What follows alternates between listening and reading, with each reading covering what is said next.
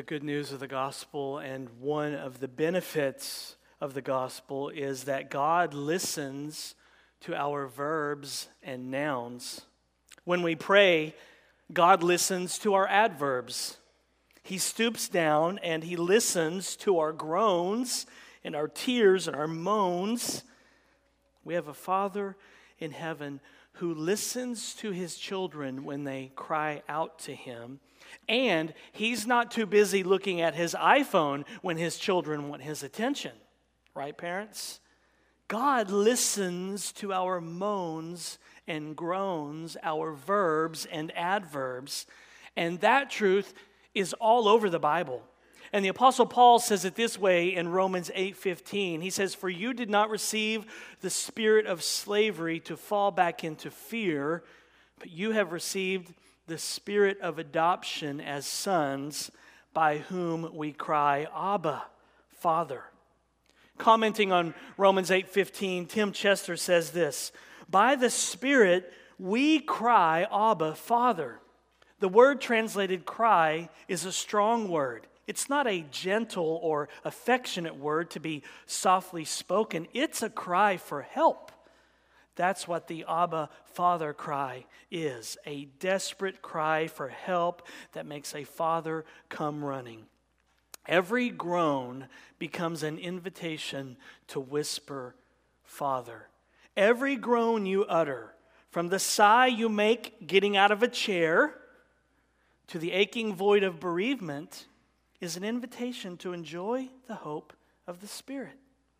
And Solomon's prayer at the dedication of the temple teaches us the same thing that Romans 8:15 teaches us, that every groan becomes an invitation to whisper, Father. Every groan that we make in these failing bodies of ours becomes an opportunity to own up to our weaknesses, to own up to our dependency, and to cry out to our Heavenly Father. From getting out of a chair and feeling that ache, and who can't relate to that? All the way to, I was just brushing my teeth and somehow I threw my back out. And who can't relate to that? All the way to, I am grieving the loss of a loved one. Every groan and ache and tear becomes an opportunity to pour our hearts out to our Heavenly Father. All of our aches and pains that we experience in this broken and damaged world become opportunities to whisper, Father, help, I need you. And that's what we see Solomon do in our passage today. So turn in your Bibles in the Old Testament to 1 Kings chapter 8. We're still in the middle of the dedication ceremony for the temple. It took Solomon 7 years to finish building the temple, and it's probably going to take 7 years for us to get out of 1 Kings chapter 8. So hang on. We'll get there one of these days. In 1 Kings 8, we'll see Solomon pray and pour his heart out to Yahweh, the sovereign Lord. So 1 Kings chapter 8, beginning in verse 22, hear the word of the Lord. Then Solomon stood before the altar of the Lord in the presence of all the assembly of Israel and spread out his hands toward heaven and said, O Lord, O Yahweh, God of Israel, there is no God like you in heaven above or on earth beneath, keeping covenant and showing steadfast love to your servants who walk before you with all their heart. You have kept with your servant David, my father, what you declared to him. You spoke with your mouth and with your hand have fulfilled it to this day. Now, therefore, O Yahweh, God of Israel, keep for your servant David, my father, what you have promised him, saying, you shall not lack a man to sit before me on the throne of Israel, if only your sons pay close attention to their way, to walk before me as you have walked before me. Now, therefore, O God of Israel, let your word be confirmed, which you have spoken to your servant David, my father. So Solomon is outside in the main temple courtyard, standing on or near the large altar where everybody could see him. And he raises his hands and he prays to the Lord. And Solomon begins his prayer with one of the most heartwarming truths about Jesus that we see in verse 23, which says this: "There is no God like you in heaven above or on earth beneath, keeping covenant and showing steadfast love." Solomon realizes how staggering Yahweh is, the Lord. There is no God like him. Yahweh actually stoops down to sinners. Think about that. He is high and lifted up, infinitely glorious, all-knowing, all-seeing, omnipresent, all-powerful, all-wise, and he humbles himself and comes down to us because he wants to have a relationship with his people. He wants to have a relationship with you. It's amazing. Matthew Barrett says this. He says, "There is none greater than this God, not because he is merely a greater version of ourselves, but because he is nothing like ourselves. Only a creator, not to be confused with the creature, is capable of stooping down to redeem those who have marred his image. Our situation would surely have been helpless," exclaims John Calvin, "had the very majesty of God not descended to us, since it was not in our power to ascend to him." There is no God like the triune God that we love and serve. There is no God like the Father, the Son, and the Holy Spirit. He is not just a better version of us. He is nothing like us.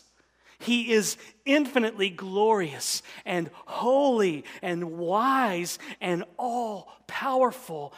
And that's where we have to start when we think about God. Theology must start with God. We start with him and who he is and his character. And then and only then do we descend and come down to where we are. And that's what Solomon does here. He starts with Yahweh and who he is. And he affirms that the Lord is unique. And that's what the word holy means. We were just singing it, holy, holy, holy. We could have been singing unique, unique, unique. Different, different, different. Because the word holy simply means to be set apart, to be different, to be unique. Yahweh, God, is holy. He is set apart from us. He is different from us. He is nothing like us.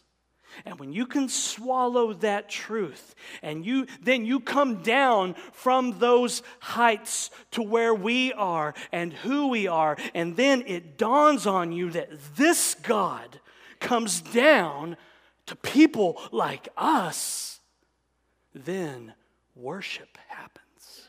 Then your awe is restored. God stoops down to us. He descends into the sewer to claim his people. He gets a shovel and he starts digging up corpses in the graveyard to claim his people. He has to come down to us because apart from him, we are helpless. We are dead. We are spiritually dead. And that's why it's called amazing grace. Because the infinitely glorious God of the universe stoops down to people like us. He stoops down to people who love pleasure, people who love sin, people who love drugs, people who love porn, people who love bitterness, people who love bad words, people who love everything that is opposite this God. He even stoops down to people who think they are pretty good. He even stoops down to self-righteous people who actually believe that they have their act together. He'll have all of us. Think about that. Jesus will have bad people, and he'll have so-called good people. He'll take younger brothers who have been living off pig slop, and he'll take the older brothers who huff and puff in self-righteousness when the younger brother comes home and his father throws a party for him. He'll have prostitutes and religious people. He'll have tax collectors and sinners, and he'll have Pharisees. And that's why Solomon says in verse 23, there is no God like you. And there is no God like our God, precisely because of what Solomon says in the rest of verse 23. He says, O Yahweh, God of Israel, there is no God like you in heaven above or on earth beneath, keeping covenant and showing steadfast love to your servants who walk before you with all their heart. Yahweh, that's God's covenant name in the Hebrew language. Yahweh, the Lord, keeps covenant. He's faithful. He keeps his word. As we saw last week, he makes and he keeps his promises. So what kind of God are we dealing with here? Because in Solomon's day, the gods of the world, other religions, they did not work this way. They did not work like this. This was unique to Israel. There were no gods like Yahweh in the ancient Near East. And so Solomon's neighbors would have overheard Solomon praying at the temple, and they would have asked him, who ever heard of a covenant-keeping God? And you mean to tell me, Solomon, that your God, what's his name, Yahweh? You mean to tell me that Yahweh not only made a covenant with y'all, but he actually keeps it too? Seriously, Solomon, you mean this Yahweh God has actually bound himself by oath to you? I've never heard of any God like that. You mean to tell me that he makes and keeps promises? What kind of God are we dealing with here? Where would you find such an unusual, unique God in the ancient Near East? Not in Babylon, not in Egypt, not in Mesopotamia, only in Israel. And how do you respond to a God like this? How do you respond to a God who stoops down to save you and stoops down to redeem you? How do you respond to a God who makes and keeps his promises? You bow down. You bend your knees. That's how you respond. You bend at the knees in humble adoration, and you simply say, there is no God like you. And that's worship. Those 6 words are worship. Those 6 words, there is no God like you. That is the heart of Christianity. There is no God like Jesus. There is no one so loving and so powerful and so merciful and so gentle and so kind and so wise. And if you are in Christ, Christian, this is your God. You belong to Jesus now, and there is no better place to be.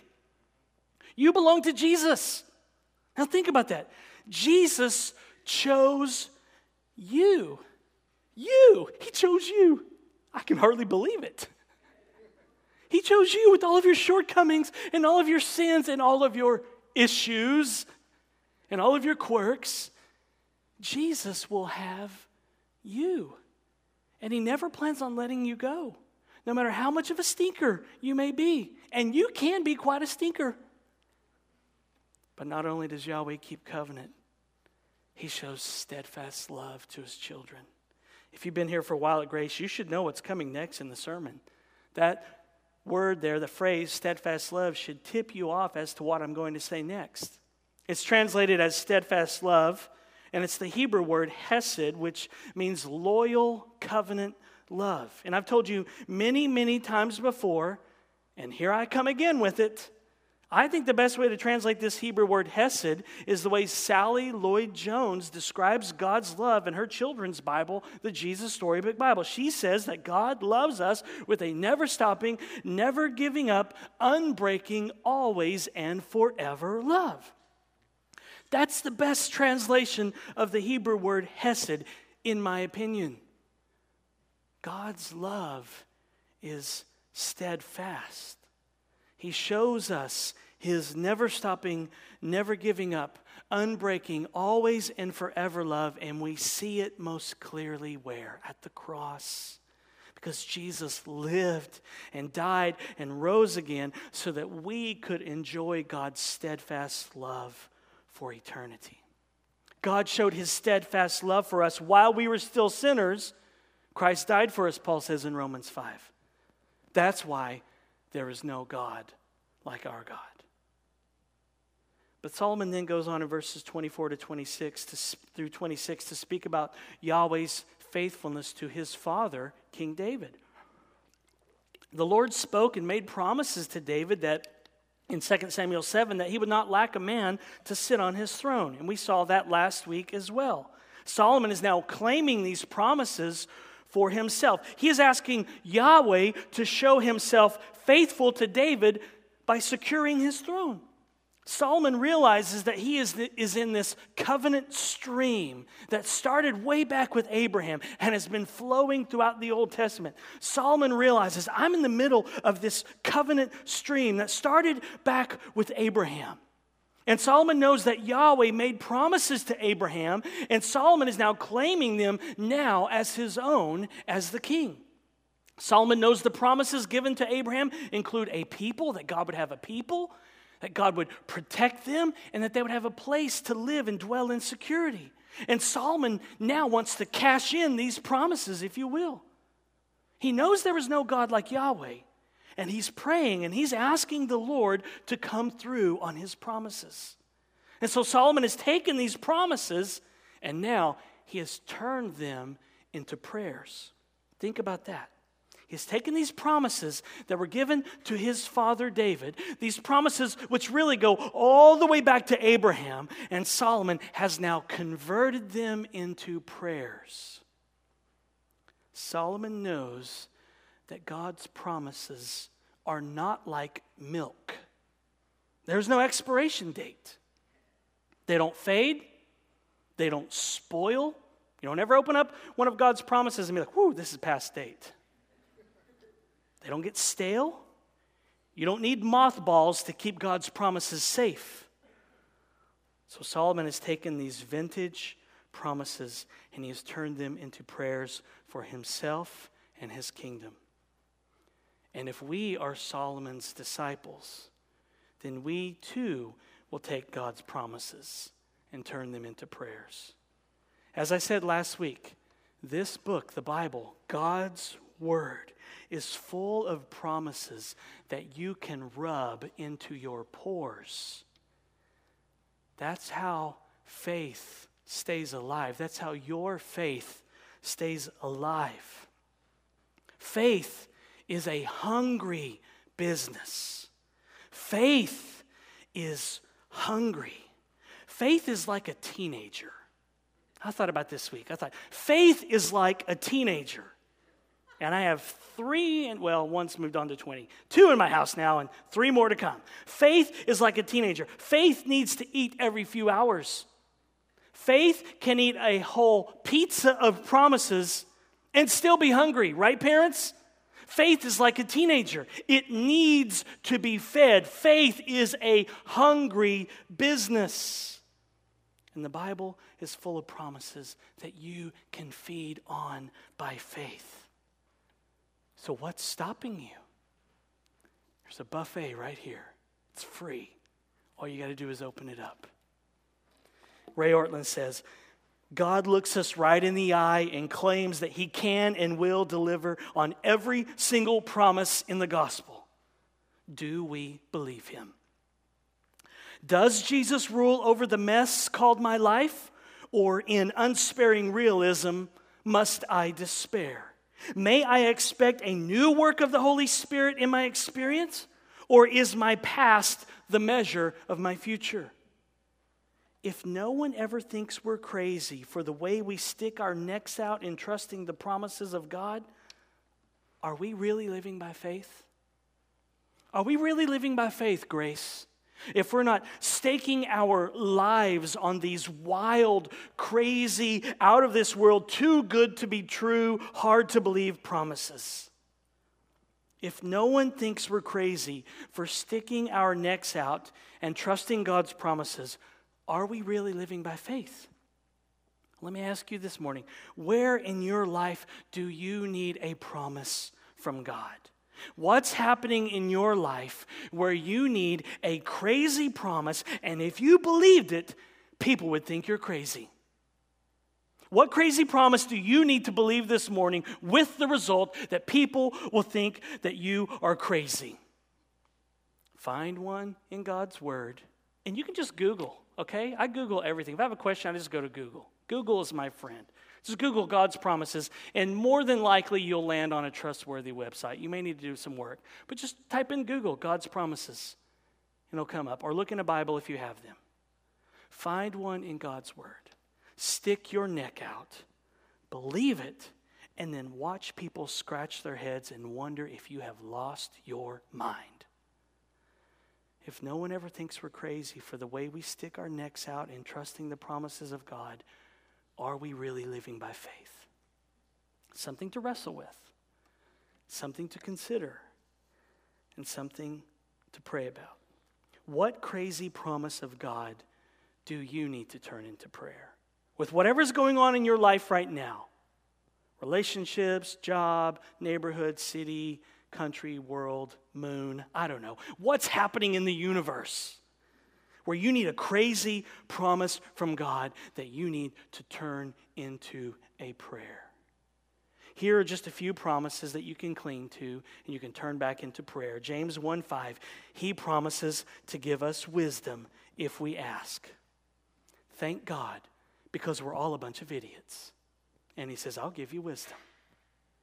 1 Corinthians 10:13, he promises to provide a way out of temptation. Wow, think about that. John 10:28-29, he promises that our salvation is secure no matter what. Whew, it's not riding on us, is it? The pressure's off. Hebrews 13:5, he promises to never leave us nor forsake us. So comforting. Philippians 1:6, he promises to finish the good work he has begun in us. Hope, hope, hope. Luke 12:40, he promises to come back. Cannot wait. These are promises that he has given to us to help us navigate this fallen world. And we can use these promises to express and to put into words our moans and groans. We can use these promises to express our pain through verbs and adverbs and express them directly to our Heavenly Father.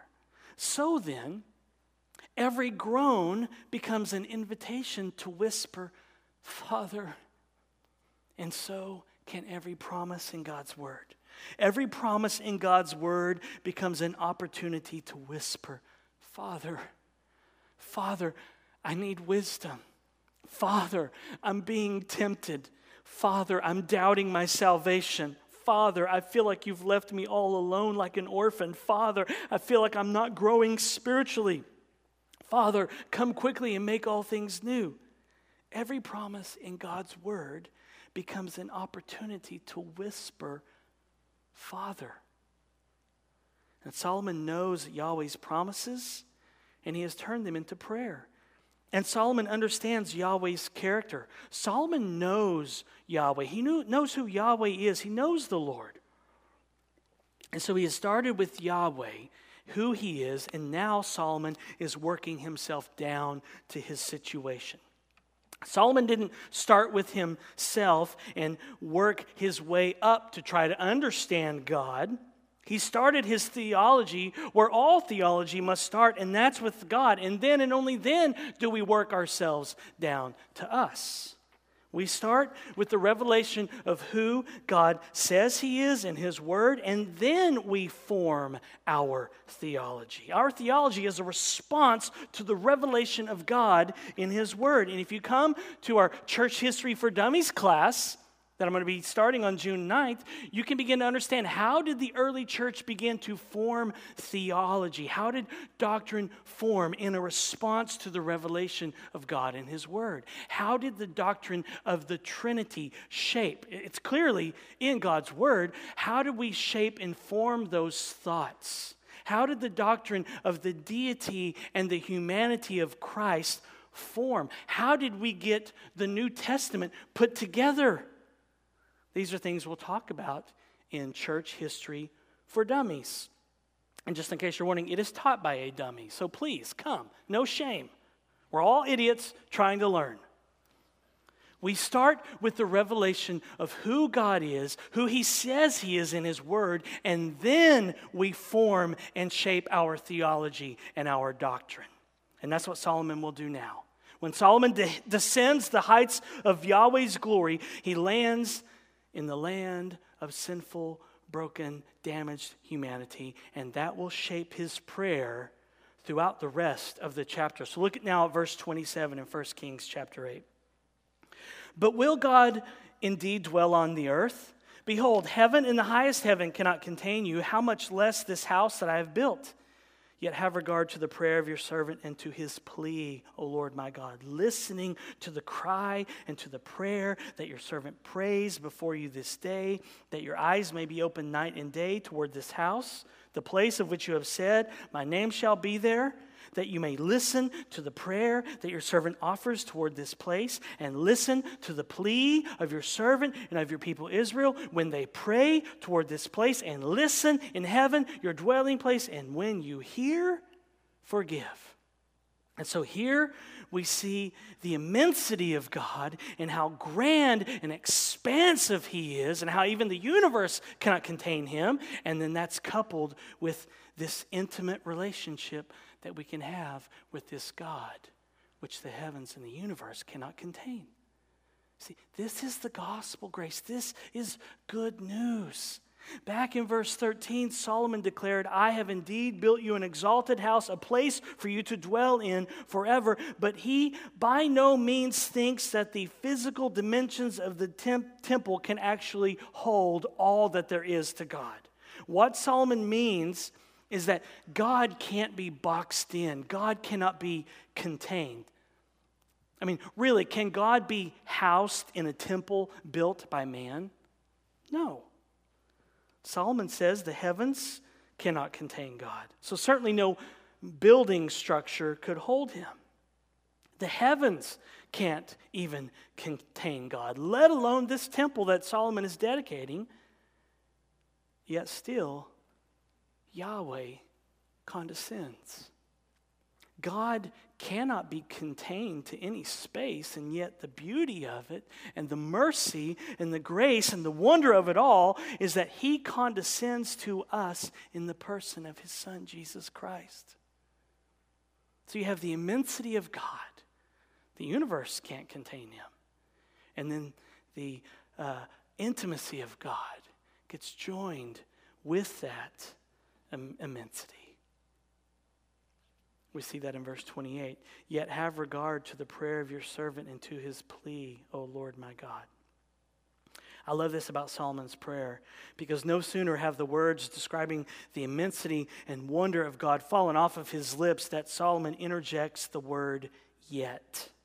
Is God the magnificent, infinitely glorious God that the universe cannot contain? Yes, but He is also the God who hears the cries of mankind. God cannot be contained, but you can attain His presence through prayer. God cannot be fully comprehended ever, but He can be apprehended in prayer. Solomon knows that the Lord doesn't really live in the temple because the entire universe cannot contain God, and yet God descends. God cannot be contained, And yet we can attain his presence through prayer. He can't be fully comprehended, but he can be apprehended through prayer. He listens to us. He hears our prayers. How crazy is that? The infinitely glorious triune God actually listens to us. It's amazing. I think we've just grown accustomed to this idea. It's staggering. But we've just gotten used to the idea that it doesn't startle us anymore. This is miracle. God hears.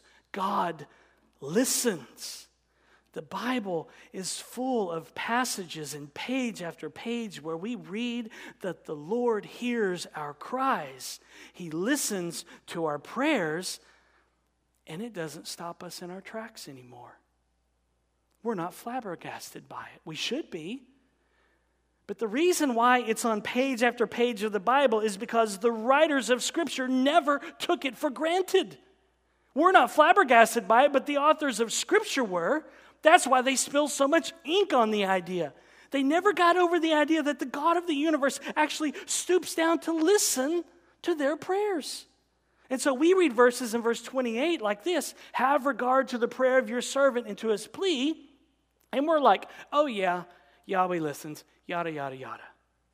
But the authors of Scripture are like, oh yeah, Yahweh listens, Yahweh, Yahweh, Yahweh. See, prayer has become too domesticated for us. Ralph Davis said, prayer is like garbage. He said this: maybe prayer is like garbage. I regard taking out the garbage as part of the daily tedium of life, and it is something I leave whenever possible for other household members to do. Of course, I am wrong. Taking out the garbage should be viewed as a daily sacrament, for garbage in itself is a sign of provision. Potato peelings, apple cores, and squash seeds are silent witnesses that our Father is still feeding us. So garbage is not a tedious detail, but a divine blessing. We can miss that because it is so routine. I guess our problem is that we don't think theologically about garbage. When God listens to our voice, we must never respond with a yawn. We will trivialize prayer whenever we forget the repeated miracle it involves, the gracious condescension of the King of glory who stoops down to listen to our verbs and nouns, our adverbs and questions, our groans and tears. Amazing. God listens to us. Maybe we shouldn't be flippant about prayer. Maybe you would like to join us tonight at 5:30 in the education building where we pray for just 30 minutes, praying for our church and for our city and for the world. Maybe you would like to come. Maybe the best way I could advertise it is, come groan with us. Come moan with us. Come cry with us. I know it's not much of an advertisement, but isn't that what prayer is? Just crying out to God and saying, this is what's breaking my heart. Come talk to Jesus tonight at 5:30. He'll listen. The infinitely glorious God says, you have my ear, let's talk. The infinitely glorious God says, what's troubling you? Tell me about it. The infinitely glorious God says, what's going on in that little heart of yours? Let's talk. I mean, who ever heard of a God like that? No one in Solomon's day had. The ancient Near East had no concept of a living, faithful, covenant-keeping God who listened intently to the prayers of his people. They would be shocked to learn this truth about Yahweh. And so should we. Solomon believed it, and that's why he prayed. And in his prayer, he also tells us something else that's staggering about the Lord. It's right there in verse 29. Did you catch it when I read it? Listening to the cry and to the prayer that your servant prays before you this day, that your eyes may be open night and day toward this house. This is staggering. Do you see it? God's eyes are open day and night. He never sleeps. Never sleeps. Let that sink in. Because there are people here, and if you don't get a solid 8 to 9 hours of sleep, you are a total mess. I mean, you are like a zombie. You just stumble your way through the day and you look and you function like a zombie if you don't get that solid 8 to 9 hours. And then there's people like me and Pastor Greg, and we never sleep. We sleep 4 hours a night, and that's a good night. And every once in a while, I'll actually sleep through the night like 8 hours, and I wake up, and you know what I think? It's the new heavens and the new earth. Where's Jesus? Because when I sleep 8 hours straight with no little girls interrupting my REM cycle and asking for a glass of water or telling me they had a dream that they were a frog riding a motorcycle, when I get 8 hours of sleep, I feel born again, like resurrected body, new heavens and new earth good. So all you heavy sleepers, is that what you feel like every morning? Like totally refreshed and reinvigorated? Because I'm jealous. Like resurrected body kind of refreshed? Because I feel that maybe one day a year if I'm lucky. We need sleep. We can't survive without it. And the God who listens to our prayers never shuts his eyes. He doesn't need shut eye. His eyes are open day and night to the needs of his people. And so when you pray, you're not dealing with a God who lives on the East Coast and who closed up shop at 5 p.m. Eastern Standard Time, and you got to wait until tomorrow to reach him. His eyes are open day and night, and his ears are open. He listens. If you're a Bible verse underliner or highlighter kind of person, you might want to underline or highlight that word listen, because it occurs 4 times in verses 27 to 30.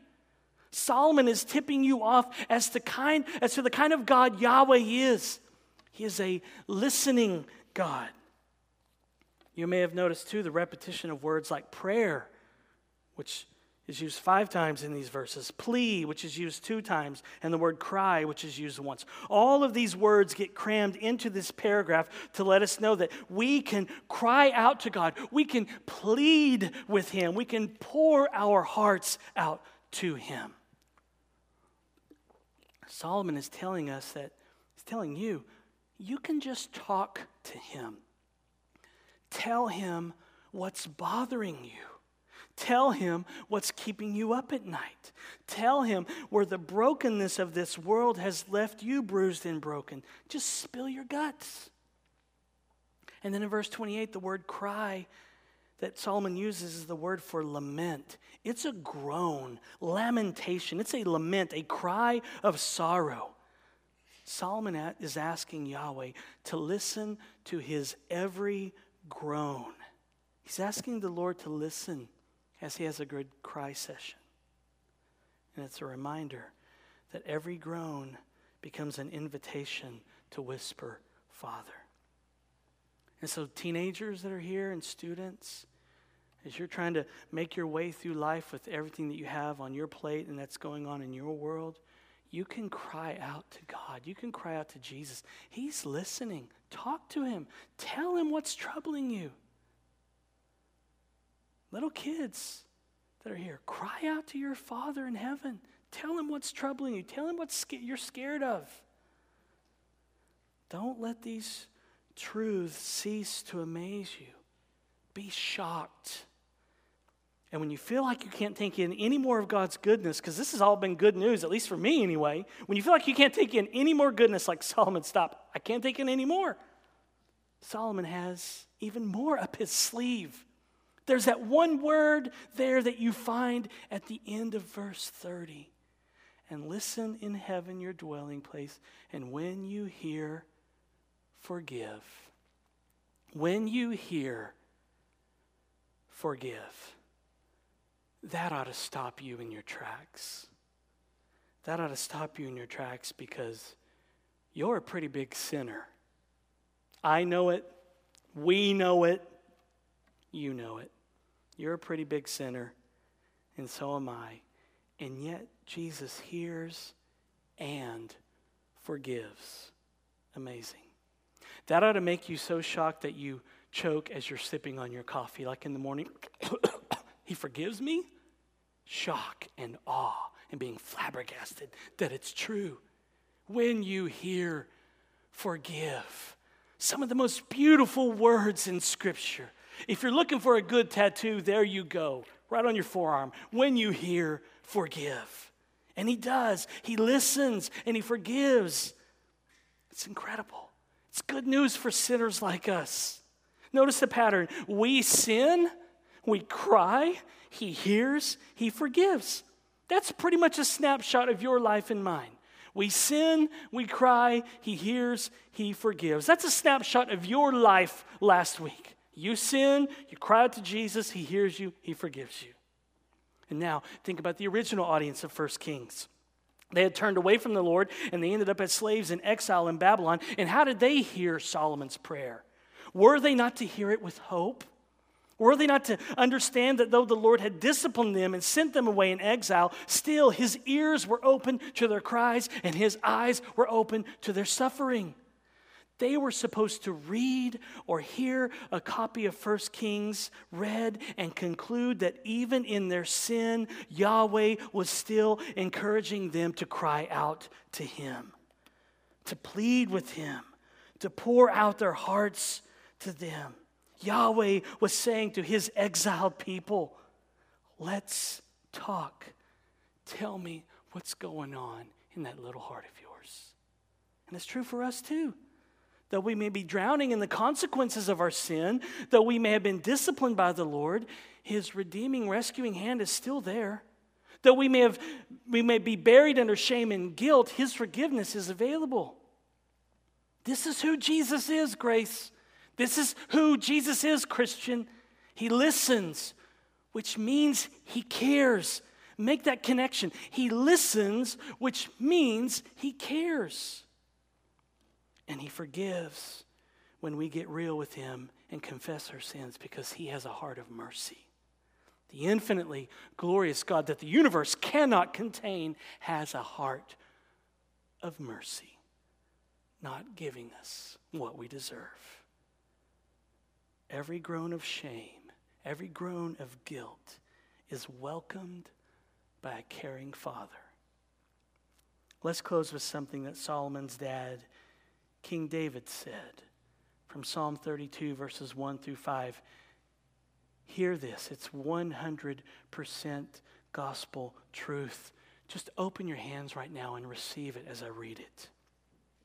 Blessed is the one whose transgression is forgiven, whose sin is covered. Blessed is the man against whom the Lord counts no iniquity and whose spirit there is no deceit. For when I kept silent, my bones wasted away through my groaning all day long. For day and night your hand was heavy upon me. My strength was dried up as by the heat of summer. I acknowledged my sin to you, and I did not cover my iniquity. I said, I will confess my transgressions to the Lord, and you forgave the iniquity of my sin. Those 7 words are also some of the sweetest words in the Bible. You forgave the iniquity of my sin.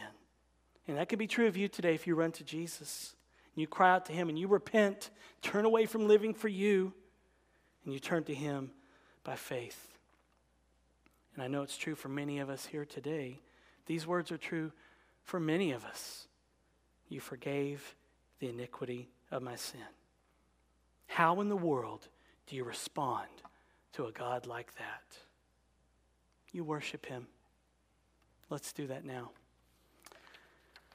Heavenly Father, thank you that you are so good to us, that you have a heart of mercy, and you don't give us what we deserve.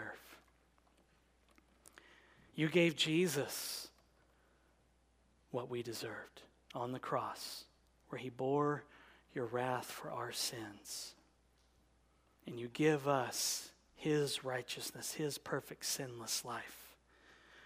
What a glorious exchange, as Martin Luther called it. And we thank you for that. How do we respond to a God like you who has such a big heart of mercy? We just want to worship you. We just want to worship you. In Jesus' name, amen.